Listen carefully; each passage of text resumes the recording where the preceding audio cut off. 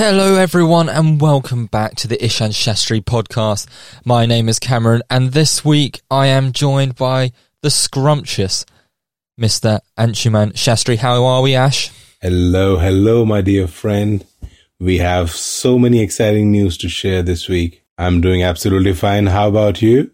Yeah, I'm fine, thank you. It's been a long minute since we last saw each other, last spoke, and for that we can only apologise. There was supposed to be another episode, things went wrong, life is tough, but we are back and we're back with a vengeance. Why are we back? Well, we're famous. We've made the big time, we're ready to retire, we've been featured in the Indian press. Ash, you obviously understand this a bit better than me. Take us through why we are now A-list celebrities.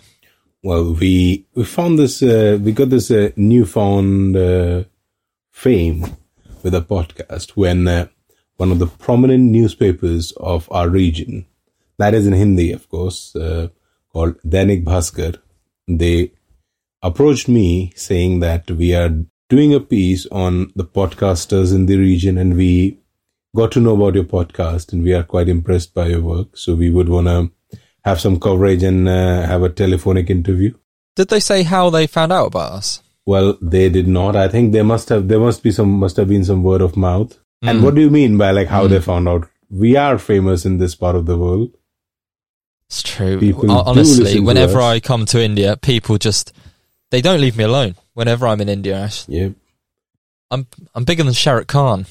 You, of course, are. He's a tiny entity, that's for sure. So what happened? The lady working for that newspaper, she gave me a call. We had a good 15-20 minutes discussion on how a podcast operates, why we started and how we have been going on, and how it was dedicated to the fond memories of Ishan. So yes, I was hoping you were going to say that because potentially we may have one or two new listeners to the podcast following the article in the paper.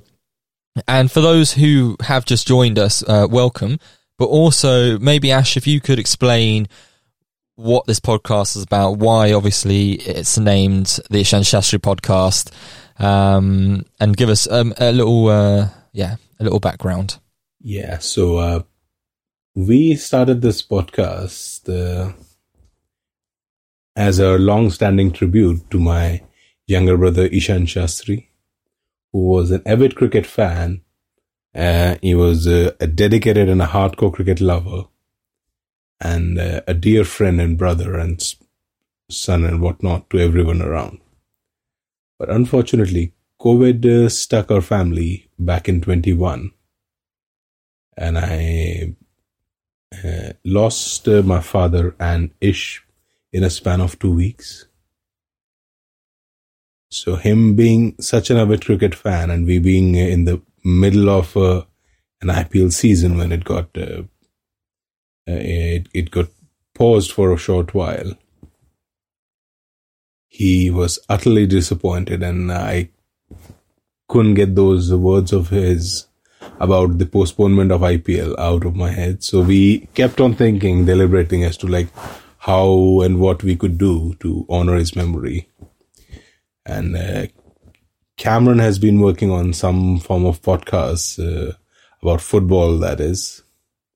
So he proposed me that why don't we like try and move towards a cricket-related podcast dedicated to Ish. So we started somewhere around December in 21, where we discussed some cricket-related stories of Ish and how much he loved the sport and how much we all loved him.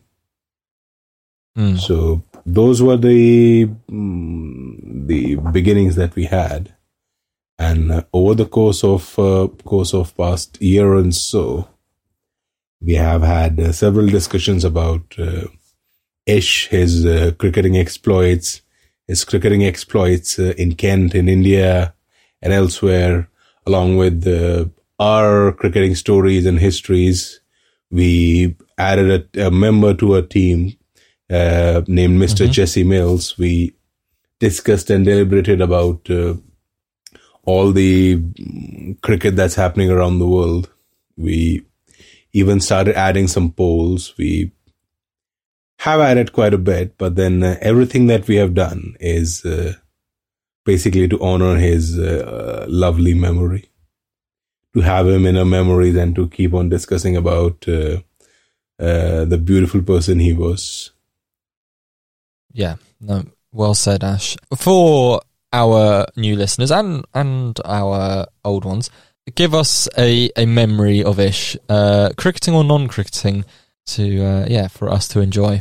I think cricketing one would be more relevant to what we usually do. So we have had discussions on his exploits while playing a game with several donkeys, with some car hitting a friend of his, with playing in Kent.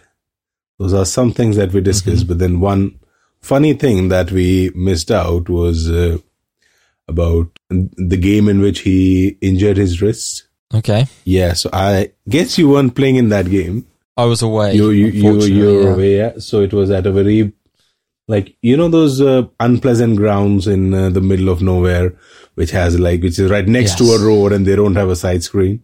Yeah, there's too many of those to count in village cricket, so yeah. Yeah, so we started the game and they kind of battered us out of it. They batted really well. But then on one of those occasions, with Ish showing his jaunty-esque fielding exploits.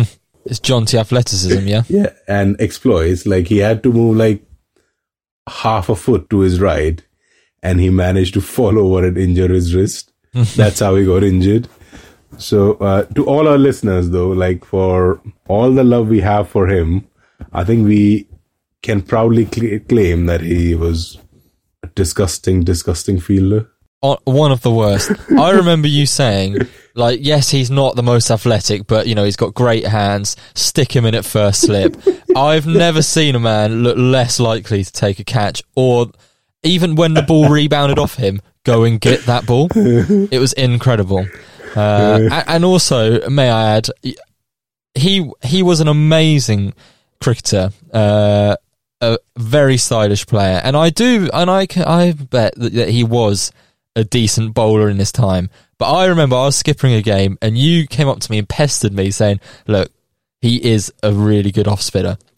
And I bowled him twice, and in both games we were cruising those games, and for some reason, and I'm not going to throw all shade at him, but as soon as he came on, that tide turned, and I think both games it was run rate of over 11, 12 and over when he was bowling. So batsman extraordinaire, fielder non-existent, and bowler he was a he was a good bowler, just too slow.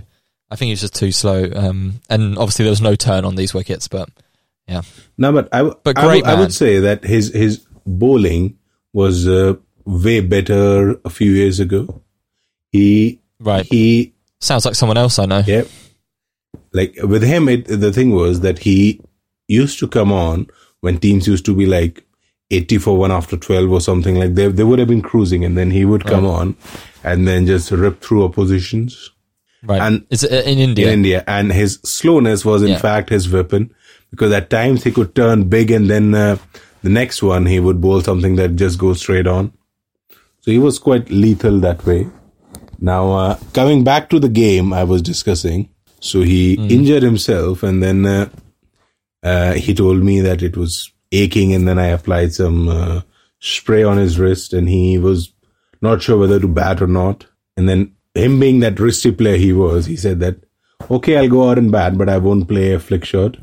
Like Sachin. Yeah. Refusing to play the cover drive. Yeah. Third ball, on his pads. Yeah. Flicked over mid-wicket for 4. And the moment he hit that ball, he looks at me, starts shaking his head.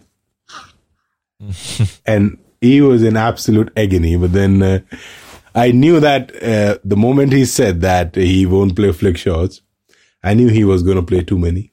But despite that, and getting hit twice on his thighs, thrice on his shoulders, he continued batting in that game, scored 47, 48 odd.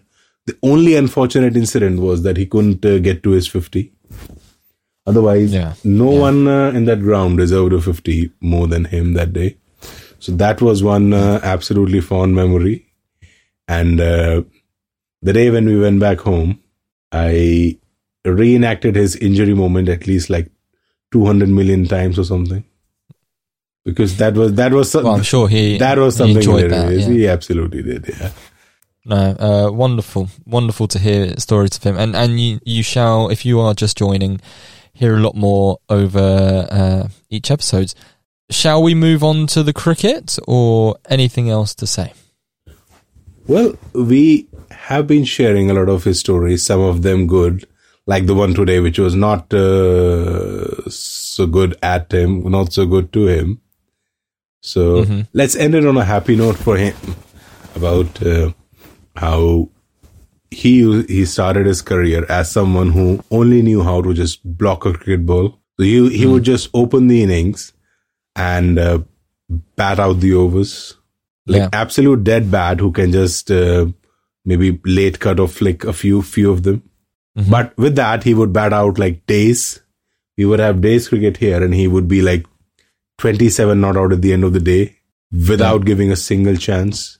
And over the years, he developed some strokes. And when he became a full-fledged batsman, he was absolutely lethal. I remember one game in which I guess I wasn't playing. I injured myself or something. So I was being one of the umps for that game. I remember him hitting 5 fours in the first over. And 4 of them were flick shots. So the opposition captain, he put one fine leg, which was quite square. A guy behind square, a guy in front of square, and a very short mid-wicket as well. And he still managed to caress that gap thrice in that same over. Extraordinarily gifted batsman was your brother. I had the pleasure of batting with him a number of times. Oh yes, that's true. Yeah, and he even told me that he quite enjoyed batting with you as well.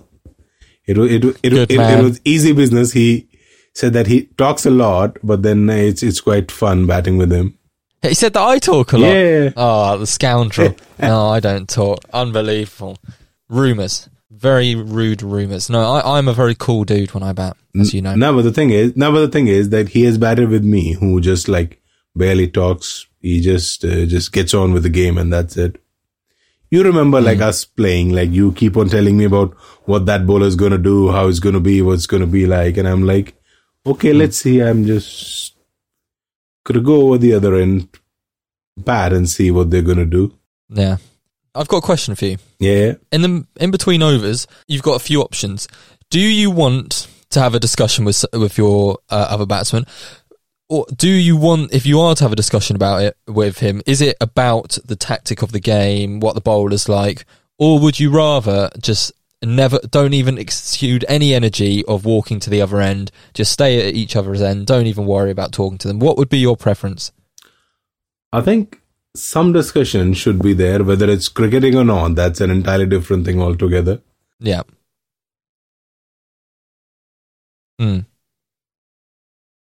I think that's the best, by the way.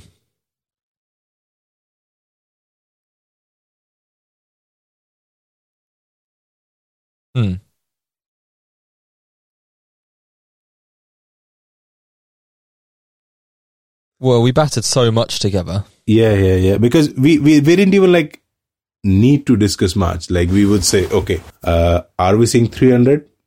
So we would say like 300, yep, and then let's go and we would get 300. I enjoyed those years. I've forgotten what it's like to be so confident that we're just not going to get out here. Yeah. And what score do we want? Okay, we can pretty much get there. And there was only a handful of times, like literally once or twice, where one of us didn't go on to succeed, if not both of us.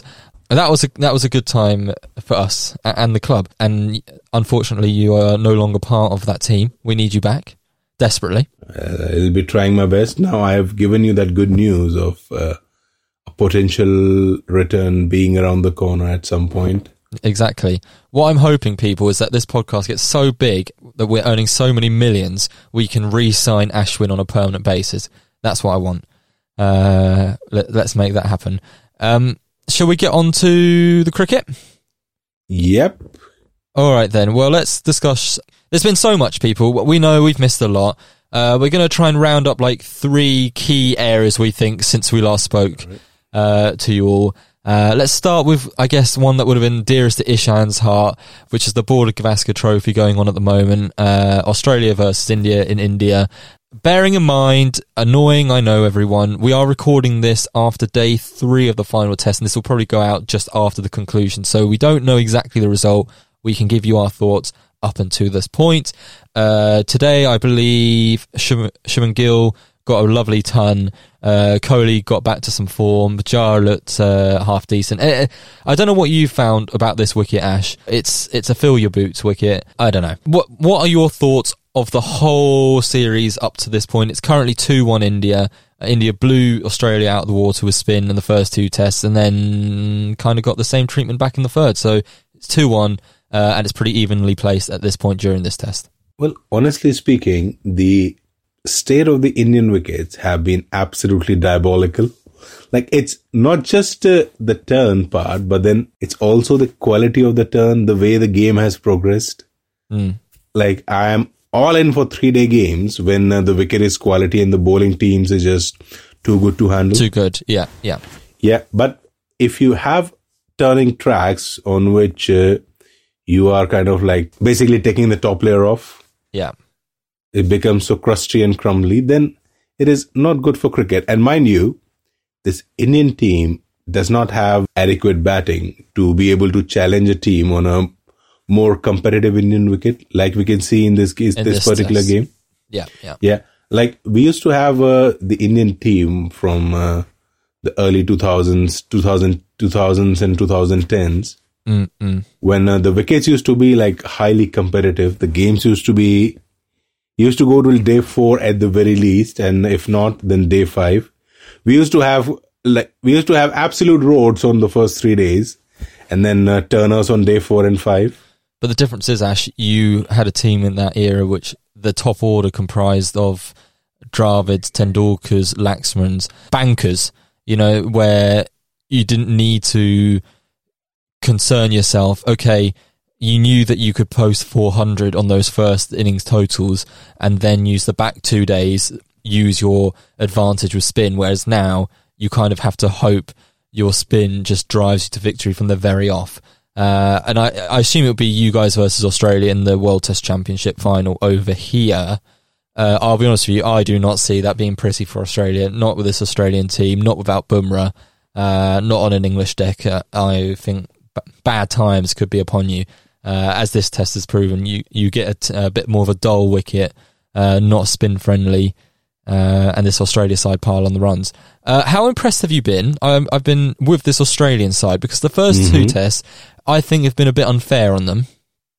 I'm not biggest Australia fan, but I do think the wickets were, let's say, tough, very foreign to them. They were tough, yeah, for anyone, to be honest. For anyone, yeah, because none of the Indian batsmen looked particularly good on them. But there's one man who I think has really come out of this as a newfound hero. He was already one after his last year, but Usman Khawaja, how impressive has he been? Well, more than superb. He has been so watchable. He looks so calm and composed. Yeah. And I think I have hardly enjoyed any overseas batter just as much as I've enjoyed him.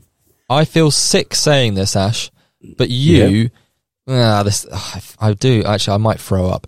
Not the gracefulness of his batting, but his temperament and his demeanour at the wicket reminds me of you. And I feel sick saying it. Whereas my demeanour is more Steve Smith, just grabbing every part of my body while I bat and twitching around. But no, you in your zone are more like Usman. No, he's been superb.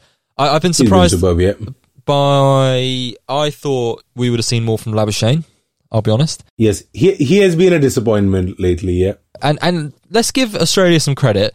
That side got smashed in the first 2 tests. The whole squad, being like reshuffled oddly, Kuhneman coming in, Warner getting injured, dropping out. The sad news about Pat Cummins. This squad is not the settled side that it has been when it plays in Australia for 2 years and it's the same 11 every game. It's been chopping and changing, and then it's come out in these last 2 tests, and in my view has been really impressive. Okay, let's go back to India. Other than the 2 spinners, who's impressed you most? I think it has to be Shubman. How many has he played the last 2? Last 2, yeah. Obviously, his ton in this first innings, he does look good, and he looks a darn sight better than KL Rahul. Well, he was replacing KL Rahul, so anything he would have done would have been an upgrade to what KL was up to. Yeah. But then he has looked solid. He has looked calm, composed, and like this year, he has seen some form as well, so he's making the most of it. That has been good to see. And he's good to watch. Good to watch as well. The biggest disappointment for me from the Indian side has been KS Bharat. I had a feeling. You were going to say that, yeah. And I'm not even counting KL Rahul as a disappointment because he has been disappointment for quite some time. Harsh, but now for the Australian side, for this side, I thought David Warner would probably make a difference, and so would Pat Cummins. He was extremely unimpressive and uninspiring as a leader. I think they needed a brain like Smudgy to actually rattle this Indian side. And I think even in this game, where it stands, unless the Australians have a massive collapse, I don't see them losing the game from this position. I don't either. Because I would expect India to score at least 200 more as a bare minimum. That would take another 60-70 overs out of the game. Yeah, draw is most likely at this point. Draw is most likely, yeah. But I guess we'll have to see. Any other comments about the Border-Gavaskar trophy? Well, one fun thing about that, 2013, I think it was, the Border-Gavaskar trophy when India won 4-0, and we gave Aussies the absolute rank turners. In that series, we should not be doing that anymore. But me, our father, and Ish, we used to follow that series quite a lot. And then I think maybe a year or two down the line, one of the TV channels, they used to show like a ball by ball of every test, like a repeat telecast sort of a thing. Yeah. And we used to stay up till 3-4 at night just to watch those highlights. And maybe we used to just wake each other up and call each other up when Phil Hughes used to come to bat because he had a horrid time playing in that series. I think in one of the games, he got bounced out by Ravi Ashwin because of something. that was something hilarious to see. And we used to stay up till 3 to watch that part. So Border-Gavaskar trophies used to be fun. I remember early 21 when we won that Border-Gavaskar trophy in Australia, a final game. I remember sitting in that this very spot, watching the whole day's play. And the games used to start at 5:30 or Indian local time. So my father was here by 5, and me and Ish were up in the next few minutes, and we were absolutely buzzing to witness the games. And then the moment the Rishabh Pant hit that winning stroke, I remember us jumping in joy and dancing and just making a big huddle and jumping around as we could witness the celebrations. Oh, that was fun times.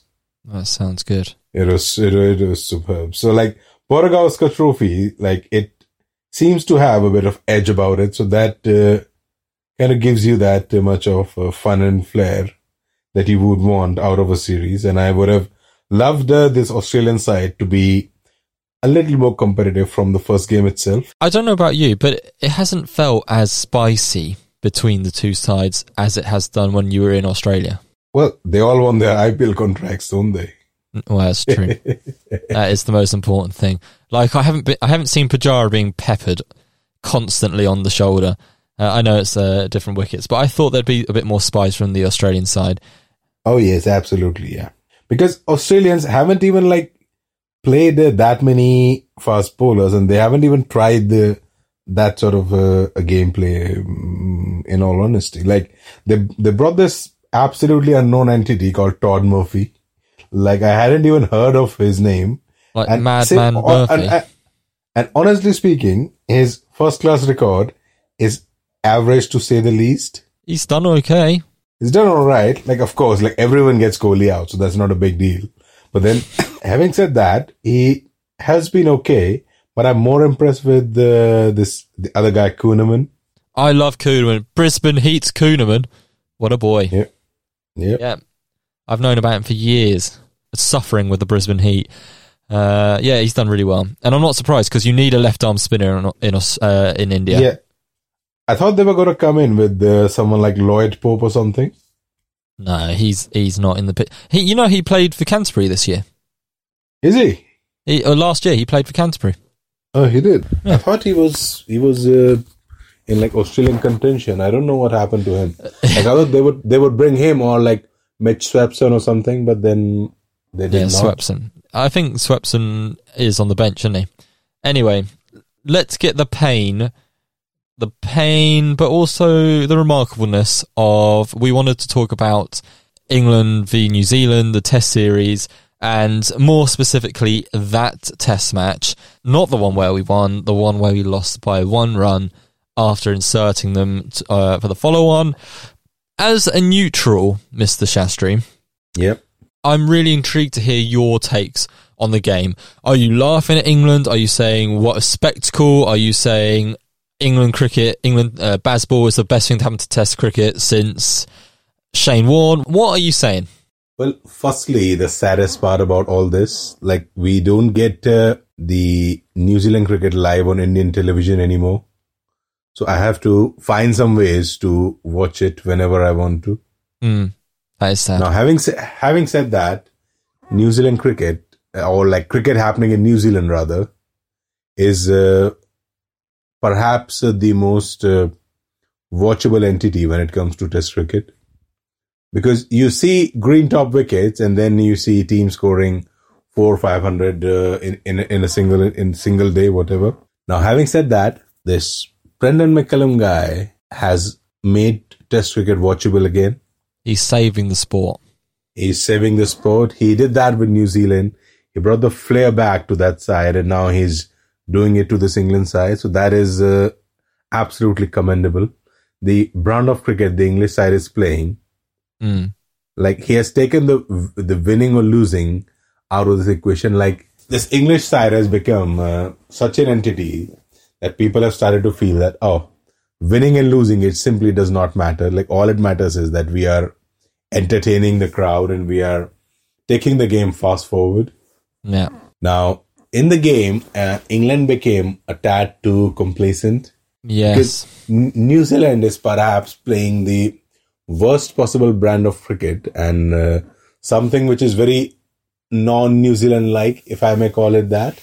Well, post Brendan McCullum, unlike, because before they were like they have been, but McCullum obviously changed them.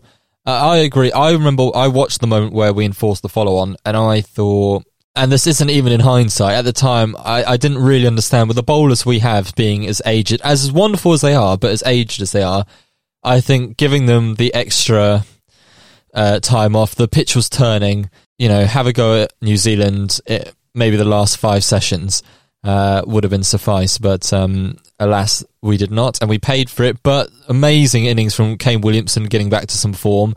There was good contributions from the top, Leif and Conway. Blundell, I think, again, probably got some runs. He always seems to against us.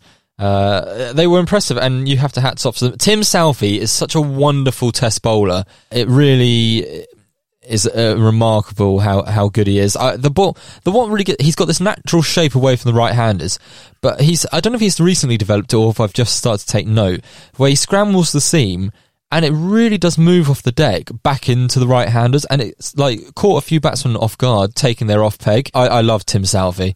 I think he's superb. Now, he has had that delivery for since forever, really. Like he I've only just noticed. He has always done that. That scramble seam one, it has started to nip more. That's one thing for sure. It is nipping back in a lot more than what it used to. I guess we should say about that last innings of England's when we required 250? Something like that. 250 something, yeah. Well, actually, Zach, who's the one person coming out of this series again with a question mark. It seems every series he comes out with a question mark above his head. But he plays one innings, and it looked like he might, but then he fell for like 27, something like that. Duckett went the next morning playing a cut shot, which he's been really superb at. And then Pope got out a little after that. And the big moment, Donald Bradman reincarnated. If Baz Ball is saving Test cricket, Harry Brook is here to take over cricket. Harry Brook has been an absolute marvel since he's made his England Test debut. And then what happens? It gets run out without facing a ball. Not ideal. Joe Root tries to rectify the situation with a brilliant 95, although I still don't really forgive him for running out Harry Brook. And then it gets all the way, slowly we're chugging away at the runs, and somehow we find ourselves with Jack Leach and James Anderson requiring to win the game. Was it like 6 runs, 7 runs? I'm not sure. 7 runs, yeah. And James Anderson plays one of the greatest pull shots the game of cricket has ever seen, straight through Williamson's hands. 4 runs, 2 needed to win, 1 to draw, and the most blatant of wides from Mr. Neil Wagner was not given. And of course, the inevitable, which only in cricket this would happen, the inevitable when everyone's feeling a bit salty about the lack of a wide decision given, James Anderson gets out. Did he get out caught down the leg side? He got out caught down the leg side, which oh my god, which was at least 6 to 8 inches away from his body. So he could have just like let it go, which probably may have deflected off the keeper's gloves. Yeah, I saw a thing recently that his 80 against you guys. Yeah. That is his only 50 in any form of cricket. We're talking kids cricket in like the park for a school. Any form of cricket. He's only at 150 and it was 80 against India. Well, I love that. Shows how good a bowling has been over the years. Wonderful. But I found it really hard to be listening to Ben Stokes being like, look, we're sad we lost, but basically if you read between the lines, he was saying we're saving Test cricket. You don't have to thank us, everyone. And it was a spectacle. And I did enjoy it, but my God, boys, if you make the same kind of complacent errors against the Aussies in the Ashes this summer, I will not be a happy bunny. Anyway, let's move on. Let's kick on, because I really wanted to talk about this because we've missed out on it, and it's just so wonderful to see how this is flourishing, and that is the women's game. Let's start with the Women's World Cup that finished a couple of weeks back, where Australia inevitably, it seems, won, I think, their 6th World Cup. They've like double hat-tricked it, beating South Africa in the final in South Africa. But I'm more interested in talking about Harpreet Kaur's running. That's the main takeaway I had from the World Cup. Other than how dominant the Australian women are. I don't know, did you catch the match? I actually watched the semi-final between I saw that one, Australia and India. Australia hitting 170 odd, which looked a big total at the time. India coming out, losing Mandanda pretty early on, which was a huge blow. I think both openers went quite early. Then you had Jemima Rodriguez and am I pronouncing this right? Harpreet Kaur? Harmanpreet Kaur. Harman. They looked superb. Yes. And they took the game away from Australia for a time. And then even when Jemima Rodriguez fell to a bit of a complacent shot herself, it seemed that the momentum carried on going until one fateful moment when Kaur's running between the wickets, easily cruising to an easy 2. The bat gets stuck in the ground. Has this ever happened to you, Ash? Well, it can happen, but it only happens when you are absolutely ignorant while batting. Because otherwise, even if you are like jogging in, you would simply just like plant your bat inside the crease and then just keep running. So you agree with Elisa Healy when she came out and was quite bashful about being like, didn't feel sorry for Kaur. I'm with Healy on that one, because you cannot be that stupid and then claim all the brownie points and all the sympathies. Like she was being ignorant. She took it too lightly. Yeah. And basically her run out costed us the game, along with some horrendous death over bowling. Yeah. Yeah. And your fielding was terrible. Indian fielding was at par with like some young school level cricketers.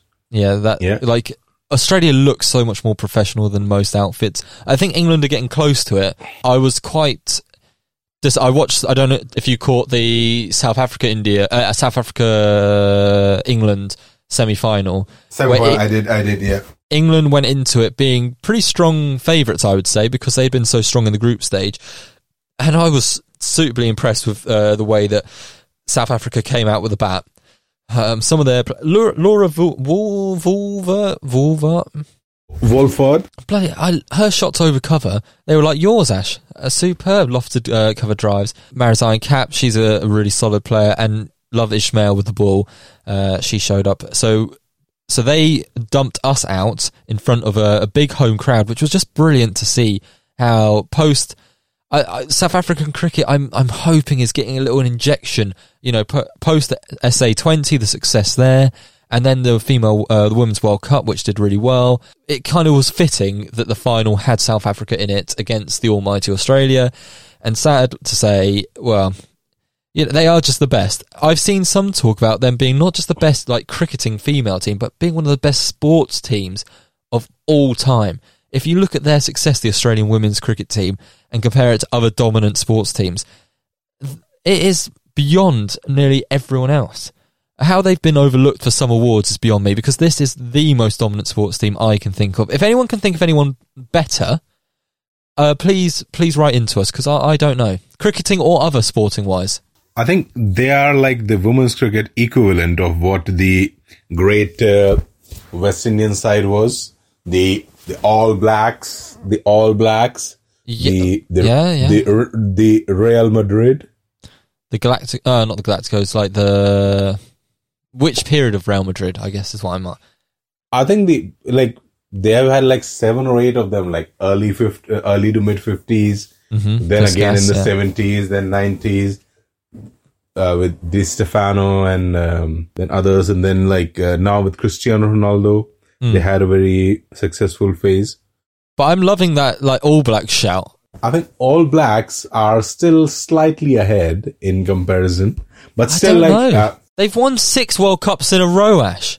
That's mental. But the thing is, they may not have won that many games. All Blacks, they had a record that at some point in time, they hadn't lost a game in 1,000 days. That is almost 3 years. That's true. I think they're remarkable, to be honest. And like I said, the professionalism, the fielding, the fearlessness with the bat, and they're very clever. They're very clever.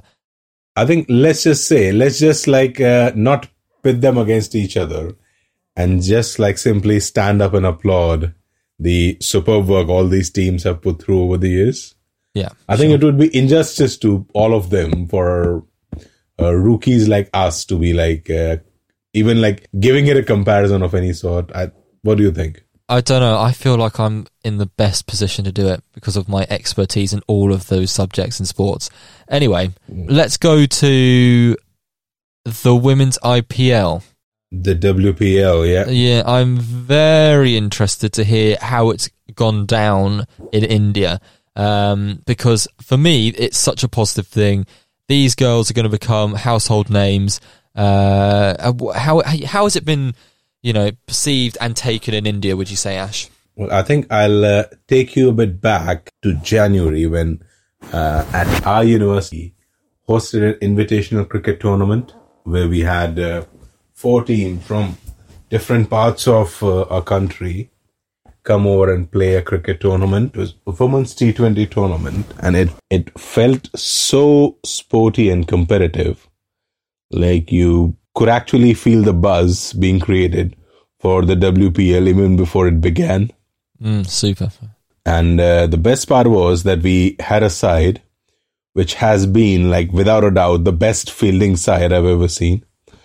I saw one of the girls dive backwards and full stretch to take a catch while running back from extra cover. Yeah. So she ran back and dived backwards full stretch and took a catch. She should be in the Indian team. Yeah. And a few other players, they actually looked so class. There was one player that played in that tournament. She was, in fact, among the players who were auctioned for the Women's Premier League for WPL. Wow. Did she get picked up? Yes, no, she didn't.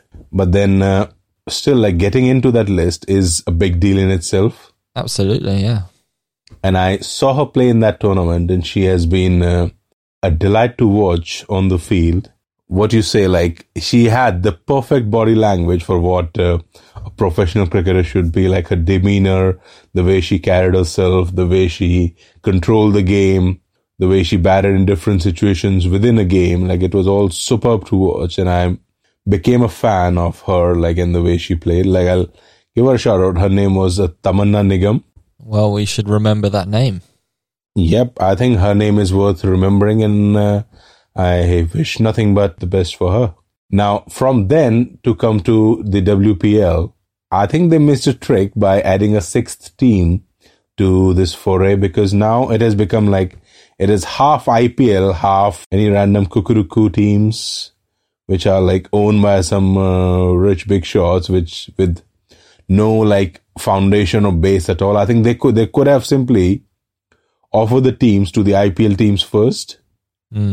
Like, we have the Mumbais and the Delhis and the RCB, but then the other two, they are kind of like not being up to the mark, if I may say that. Yeah. I am sad not to see a Chennai side, I'll be honest with you. I really wanted a Chennai side. But having said that, I think we can take a moment to laugh at how ridiculous all the RCB teams are. That does fill me with joy. I'm glad that stretches across both genders. Yes. And I think the only reason why the RCB owners bought a second team was just because you cannot have two shitty teams. There will have to be one team which is the worst of the lot.